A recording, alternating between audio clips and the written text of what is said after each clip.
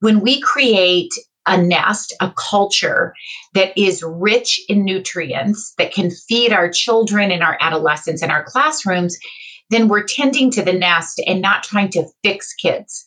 This is something that is just so important to me as we think about equity, when we think about the neurodivergency populations in our schools, when we think about how we can be the relational field.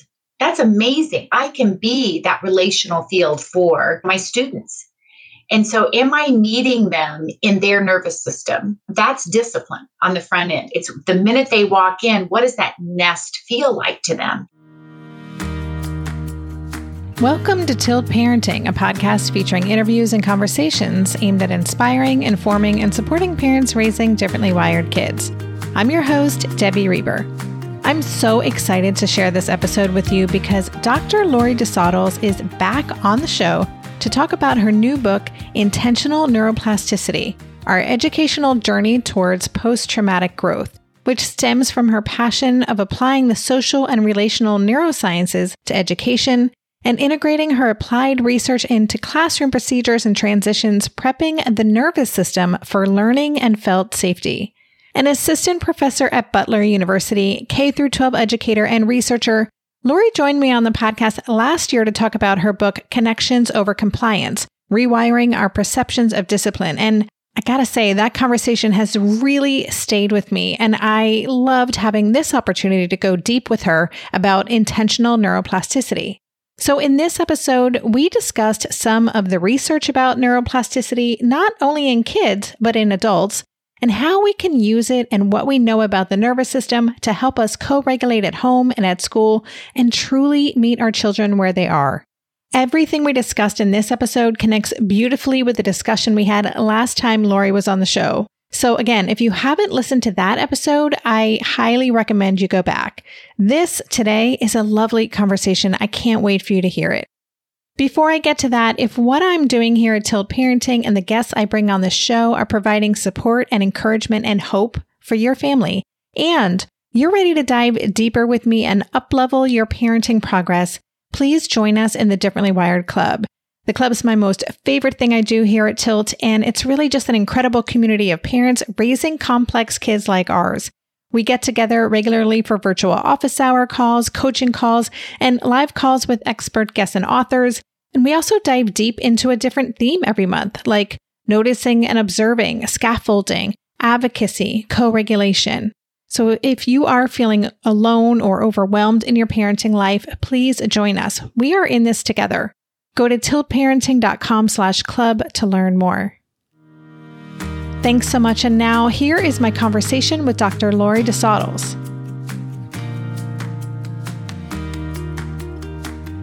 Hey, Lori, welcome back to the podcast. Thank you so much for having me. I'm excited to be back.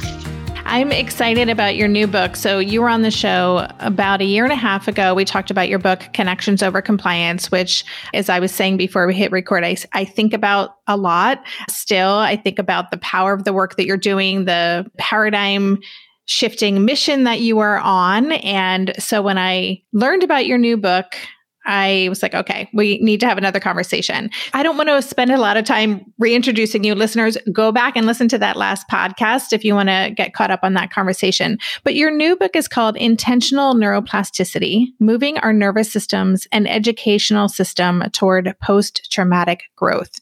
So I would love if you could just start by telling us about the pull, the calling to get this book out into the world and what your big vision for it was.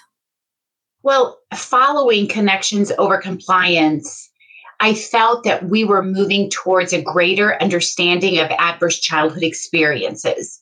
And I'm generalizing, but I do feel that many educators, health practitioners, parents, schools, organizations are really delving into how trauma and adversity impact our systems, our emotional, perceptual, digestive, cardiovascular, which I talk about in Connections Over Compliance.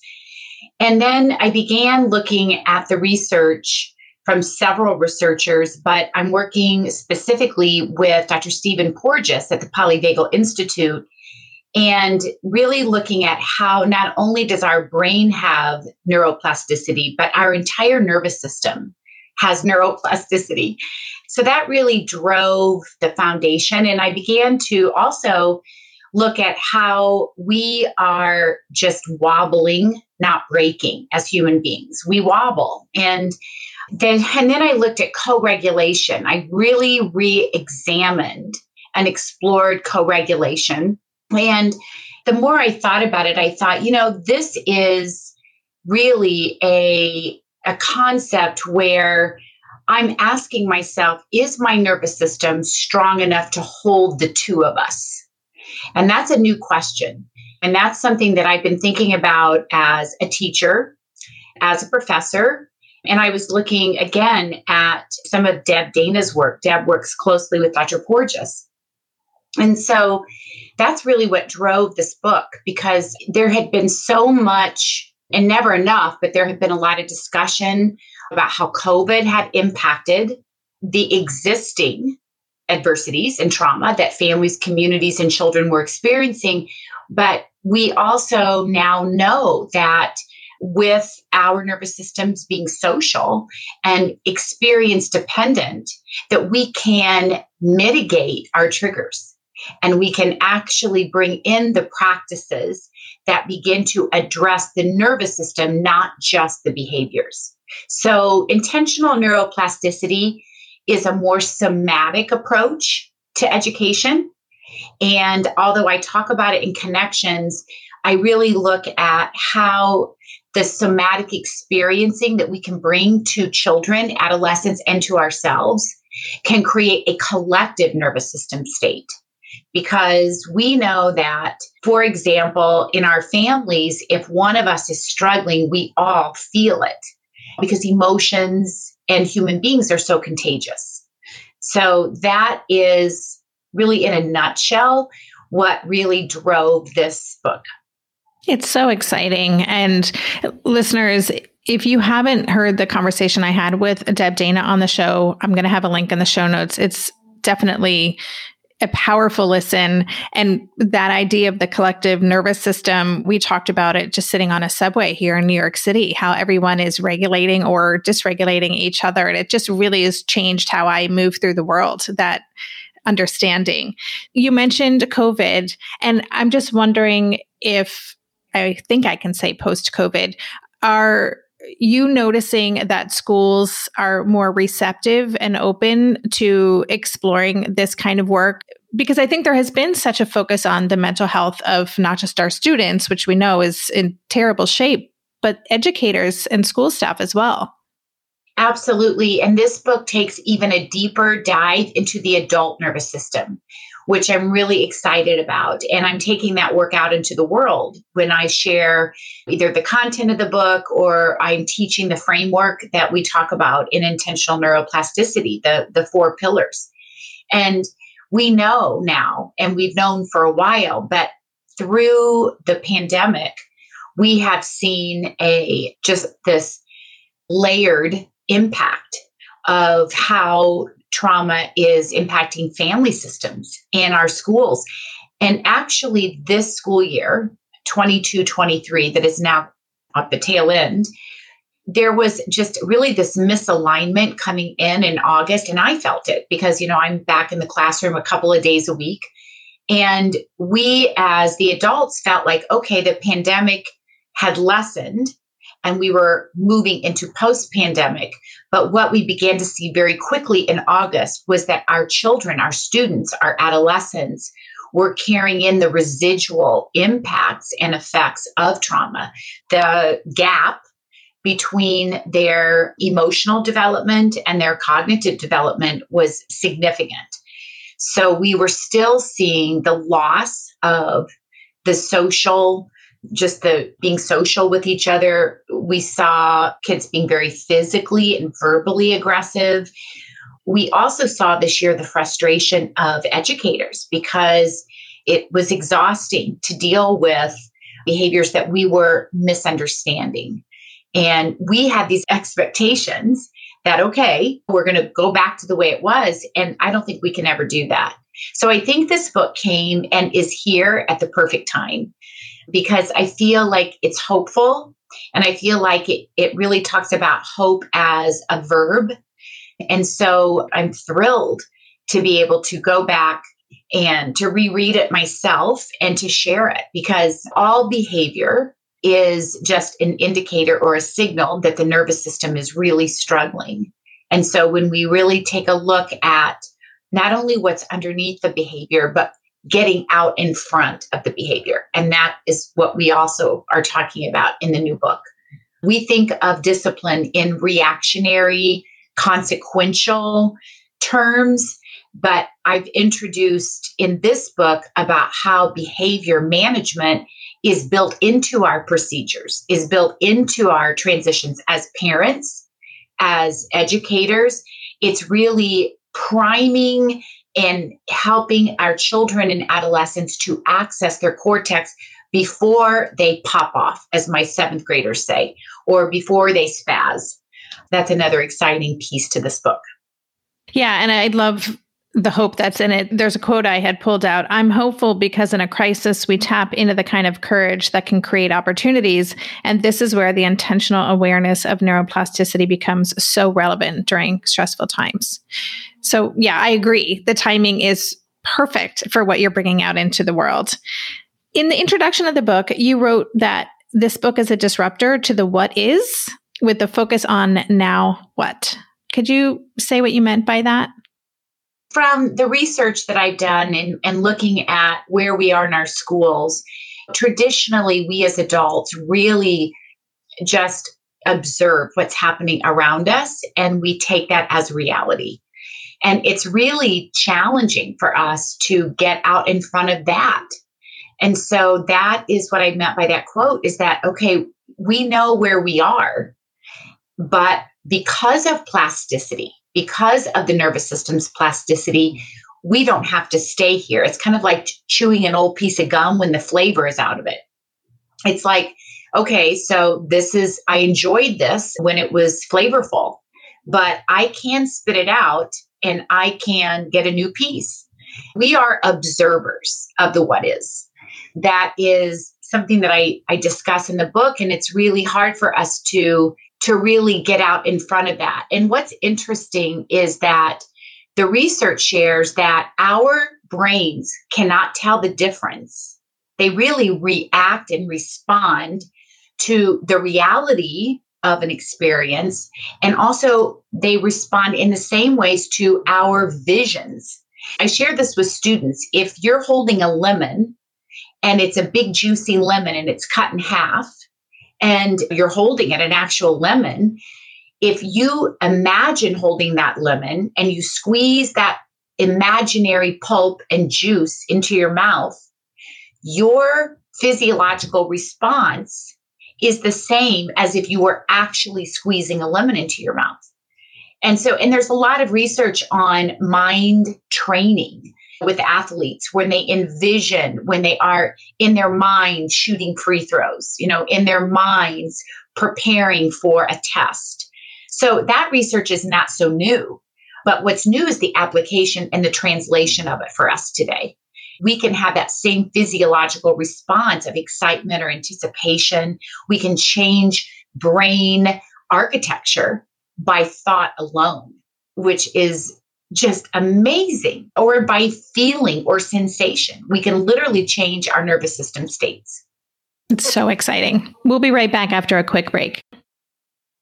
This year, I've been working on becoming more attuned to my body, and so I'm starting to really recognize how periodic spikes in anxiety or disruptions to my routines can seriously throw my whole system off. And as I've been traveling a ton this past month, which is both disruptive and somewhat stressful, I'm especially glad that I have the extra support of Synbiotic Plus, a 3-in-1 supplement from Ritual with clinically studied prebiotics, probiotics, and a postbiotic to support a balanced gut microbiome. Synbiotic Plus provides fuel to the cells that make up the gut lining to support a healthy gut barrier. And it comes in this very cool minty delayed release capsule, which was specifically designed to help survive the harsh conditions of the upper GI tract for delivery to the colon. The bonus is that the capsules don't need to be refrigerated, so I can easily bring them with me in my carry-on. On a personal level, I love that Ritual is committed to sustainability. They're a female-founded B Corp, meaning they are holding themselves accountable long-term to not only think about their company's financial health, but also the health of people and our planet.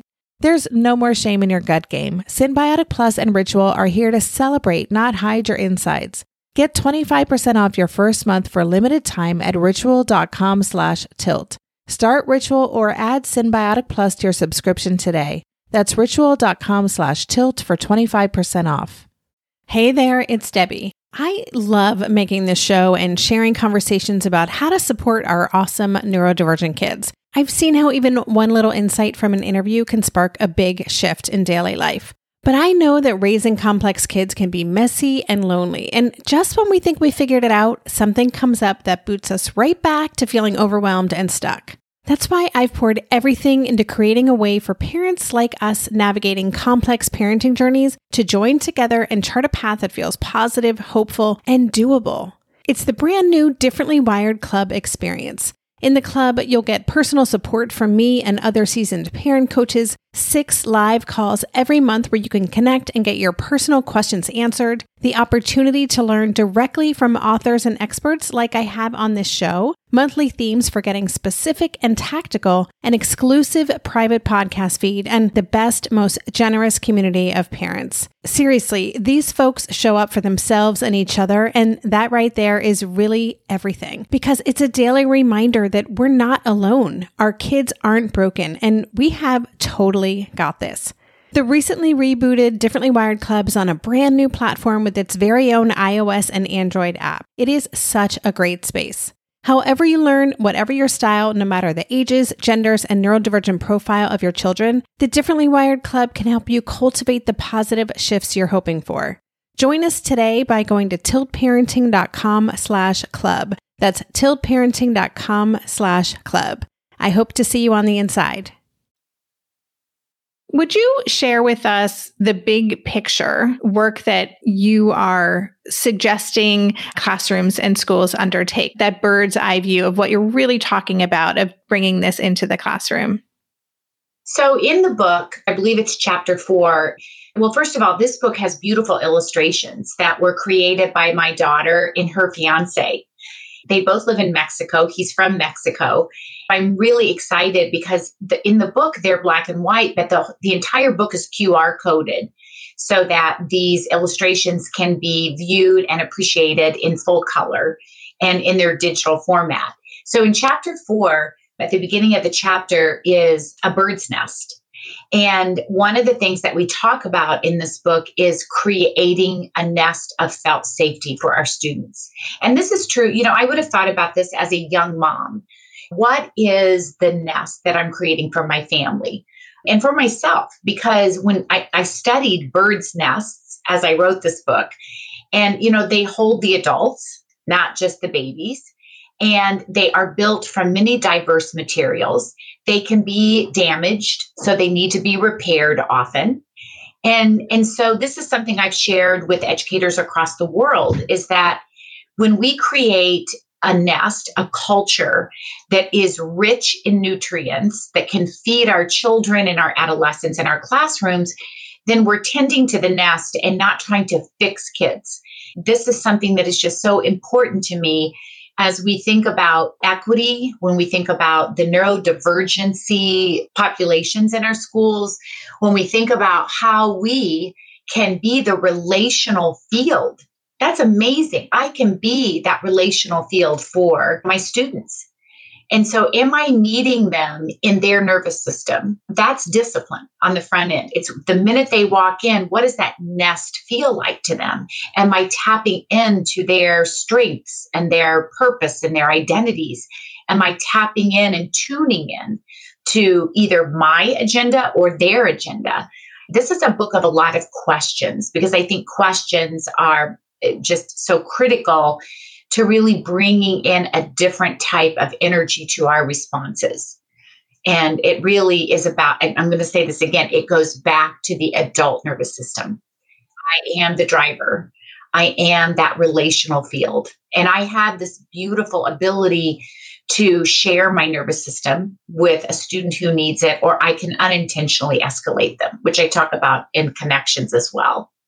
Yeah, I loved that concept of building a nest. And I think it was you were talking about radical education when you're discussing that. And this does feel radical in many ways. And so I'm just wondering what the response is. Now, you do include wonderful stories at the end of each chapter from educators showing how this has impacted their experience. But generally speaking, what is the openness, open to experience, if you will, for teachers in schools when you're suggesting this building a nest and kind of really this culture shift in a classroom? So in our 7th grade classes, we built a nest with the kids. The kids built their own nest. And they used, we just threw materials onto the floor, cotton balls, pipe cleaners, construction paper, glue.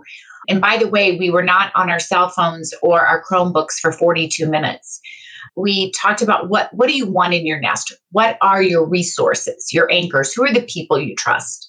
What are the places that feel safe to you? What colors are in those places? What things are in those places? What are the experiences that really juice you? What are the conditions that feel good to your nervous system?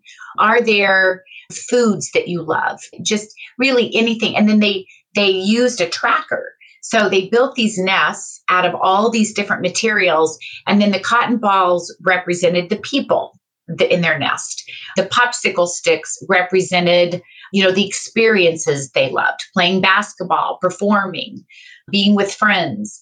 So we did it literally, but I wanted, and I share this in this book, everything that I'm asking educators to do for students, I want them to experience, because again, we have to be in this together.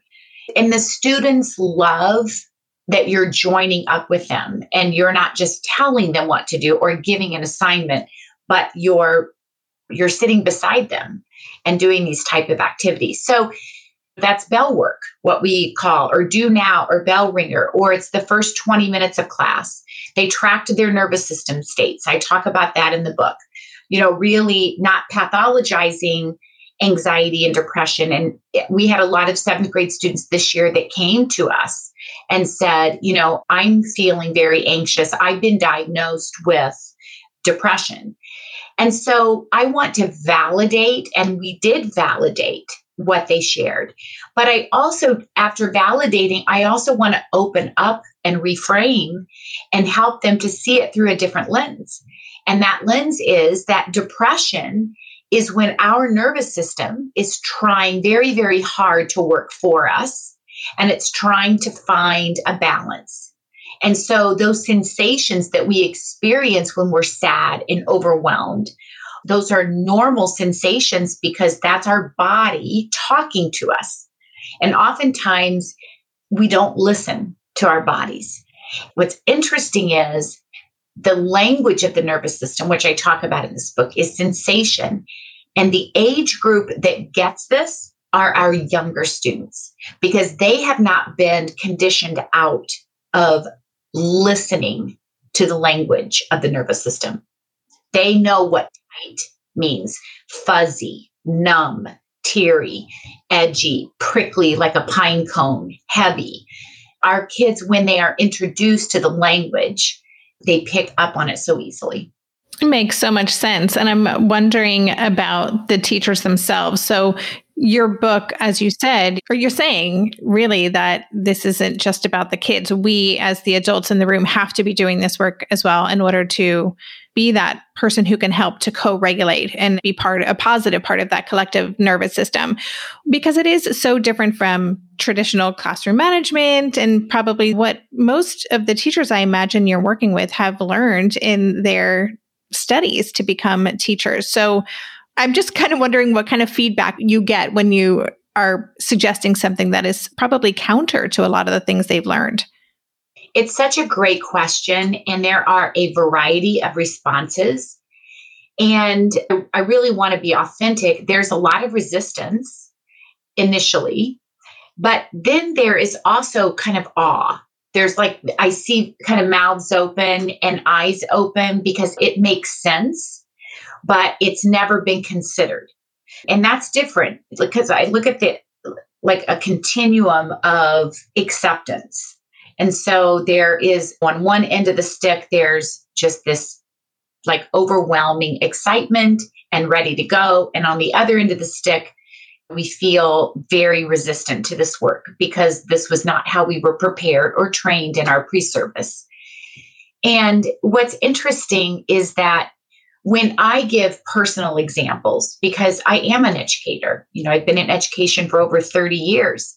And when I share my resistance when I first was introduced to this, or when I share my journey, that opens the door sometimes a bit more easily for educators that are feeling overwhelmed by all of this. So I want to give our teachers so much grace and understanding because with staff shortages this year, with a lot of resignations happening, with what is being asked of educators as we move through the pandemic, I have no words for how challenging it has been for teachers over the past several years.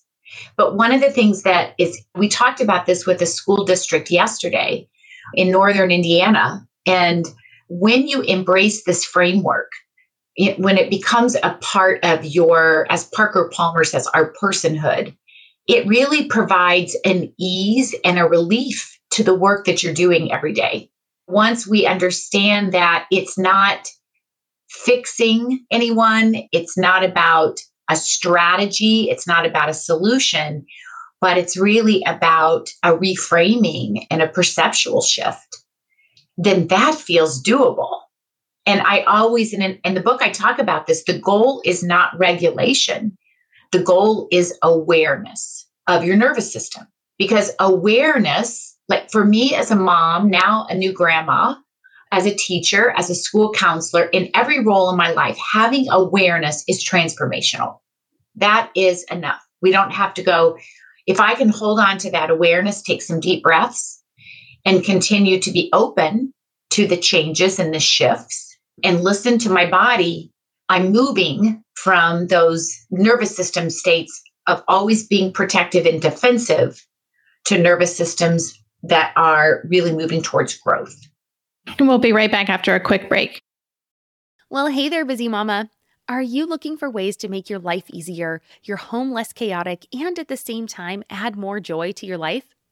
My name is Deanna Yates, and I'm the host of Wanna Be Clutter-Free, a podcast all about letting go of the stuff we don't need in our lives so that we can focus on what truly matters. Don't worry, I'm not going to tell you to throw it all away or make you feel guilty about keeping something you love, no matter how many other people don't quite understand it. But I will give you practical and, more importantly, actionable advice so that you can make progress right away. And you won't just hear it from me. There are amazing guests too. It's like having your bestie in your pocket telling you it's okay to let go of the things that are not serving you and your family in a totally non-judgmental way. So join me over on the podcast where we can work on progress over perfection for those of us that want to be clutter-free. I'm Margaret. And I'm Amy. And together we host the podcast, What Fresh Hell? Laughing in the Face of Motherhood. Margaret, I would say you're sort of a where are my keys kind of mom. Correct. Sometimes a where are my kids kind of mom. Well, you're, Amy, more of a we were supposed to leave 35 seconds ago, mom. I mean, touche. In each episode of What Fresh Hell, we come at a topic from our usually completely opposite perspectives. I bring the research. And I bring kind of the gimlet eye. Like, is that research really going to work, people? And almost 10 million downloads later, we're still laughing. We also talk to experts in the parenting field, plus parents with stories we can all learn from. We make each other laugh, we challenge each other's assumptions, and we have what we think is the best parenting community on the internet. Check out What Fresh Hell, Laughing in the Face of Motherhood, wherever you listen to podcasts. Yeah, in terms of that reframe, there's a quote that I had pulled out from your book. Behavioral management is about adults, not about children and youth. And again, radical shift. And I love this idea of awareness is enough. Like that feels peaceful. It feels hopeful and doable. I think for all of us, not just the educators listening to this, but for parents as well. This is what we are striving for, is to how can we be aware of what's happening in any given moment, and knowing that that can support the dynamic of what's hard with our kids or our students. Yeah. And I want to give just two really kind of simple analogies of awareness. So, I sit in my office chair with my legs crossed, like all the time. And I become aware when my foot falls asleep. And when I have that awareness, I can do something about it. And so awareness is not stagnant. Awareness is a dynamic concept. And so that just seems silly. But when you think about it, when you have that awareness and I can feel the tingling in my foot is numb, I immediately do something. So I have the awareness, but then I provide my body with a resource to relieve that. Another example, and I just shared this yesterday, my mom is struggling right now with her health, and there is significant cognitive decline. And so I am finding myself impatient with her, and I have that awareness. Now, it doesn't always mean that I'm patient, because I'm not, but I am aware that I need to tune in to where she is. We talk about meeting our students where they are. It's true for all of us. I need to meet my mom in her nervous system state. But here is what I want to share, is that our triggers as adults, the things that activate us, the things that worry us, the things that challenge us, we embody those. And so I gave this example. My mom was activating me. She was triggering me. And then the next morning, when that was completely over, I'd forgotten about it. There was a student that kept asking me for redirection. And I became very impatient. And I became very short with my response. And I stepped back with awareness and thought, Lori, where did that come from? What I'm saying is that our generational experiences, our embodied experiences, what we experience every moment of the day is carried in our nervous system. And so I was able to step back and say, it's not that the student is asking me ridiculous questions.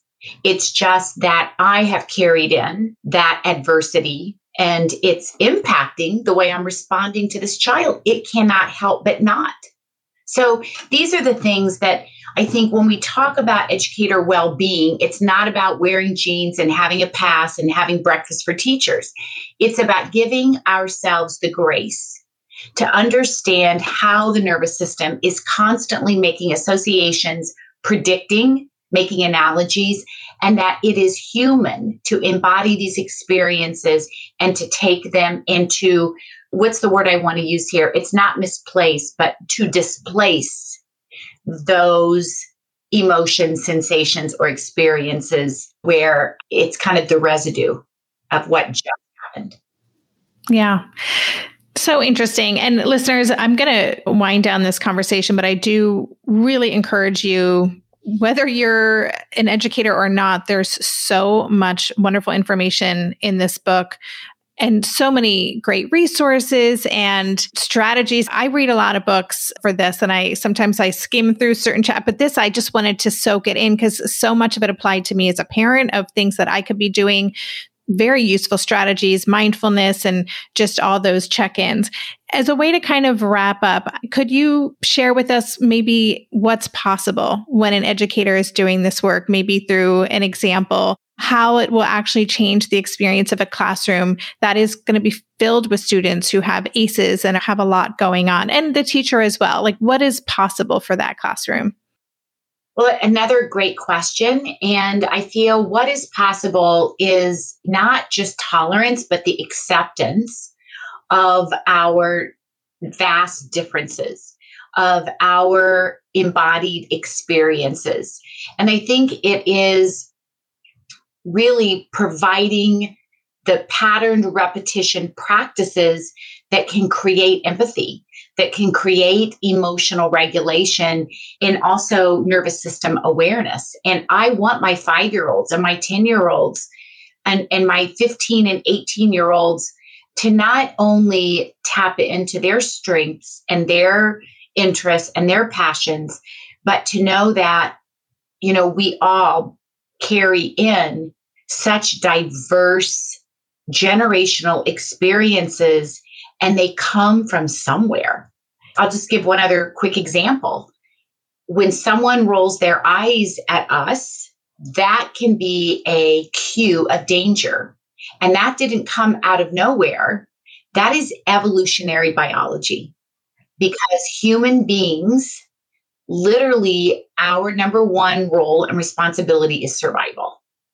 And so in survival, through the thousands of years, we actually pay attention to how we are accepted or ostracized or rejected, or how we socialize, because it is always about our survival.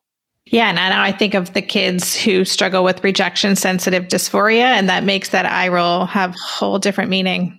Whole different meaning. That eye roll, it's never just the eye roll, it's the associations and what that is saying. Yeah. And it's exciting to think about kids learning these concepts at young ages, like the adults they're going to become, being able to better show up in. That's right. Yeah, it's very exciting. It's very exciting. So before we say goodbye, where can listeners learn more about your work? My website is revelationsineducation.com, and it is filled with resources. Could be overwhelming to the nervous system, but those resources are available not only to enjoy on the website, but many of them, if not most of them, can be printed out, can be applied in homes, in our organizations, and in schools. Great. And listeners, I'll have links to Lori's website and the resources we talked about today, her books, and more on the show notes page. So Dr. Desautels, I just want to say thank you again. I just am so in awe of the work that you're doing. Just know that we at Tilt are fully behind you. If there's things we can do to support on the ground, let us know. But thank you so much. And I know you have a lot on your plate, so I'm going to say goodbye. All right. Well, thank you so much. I've really enjoyed our conversation. You've been listening to the Tilt Parenting Podcast. To go deeper into this episode, visit the extensive show notes page. For every episode, there's a dedicated page on my website with links to all the resources mentioned, a full transcript, and a podcast player with key takeaways marked so you can easily go back and re-listen to the sections you're most interested in. Just go to tiltparenting.com/podcast and select this episode. The Tilt Parenting Podcast is hosted by me, Debbie Reber, author of the book Differently Wired and the founder of Tilt Parenting. This episode was edited by Andrea Curtis Amasquita, and show notes were put together by myself, Andrea, and Lindsay McFadden. If you get a lot out of this podcast and want to help cover the cost of its production, please consider joining my Patreon campaign. On Patreon, you can sign up to make a small monthly contribution, as little as $2 a month, and it's super easy to sign up. Just go to patreon.com/tiltparenting to learn more, or click on the Patreon link on any show notes page. To follow Tilt Parenting on social media, go to @tiltparenting on Instagram and Twitter, and on Facebook. Lastly, please help this podcast stay visible and easily found by the listeners who need it by subscribing and leaving a rating or a review on Apple Podcasts or wherever you listen to podcasts. Thank you so much. And that's all for this week. Stay safe, stay well, and take good care. And for more information about this podcast or any of the resources that Tilt offers, visit tiltparenting.com.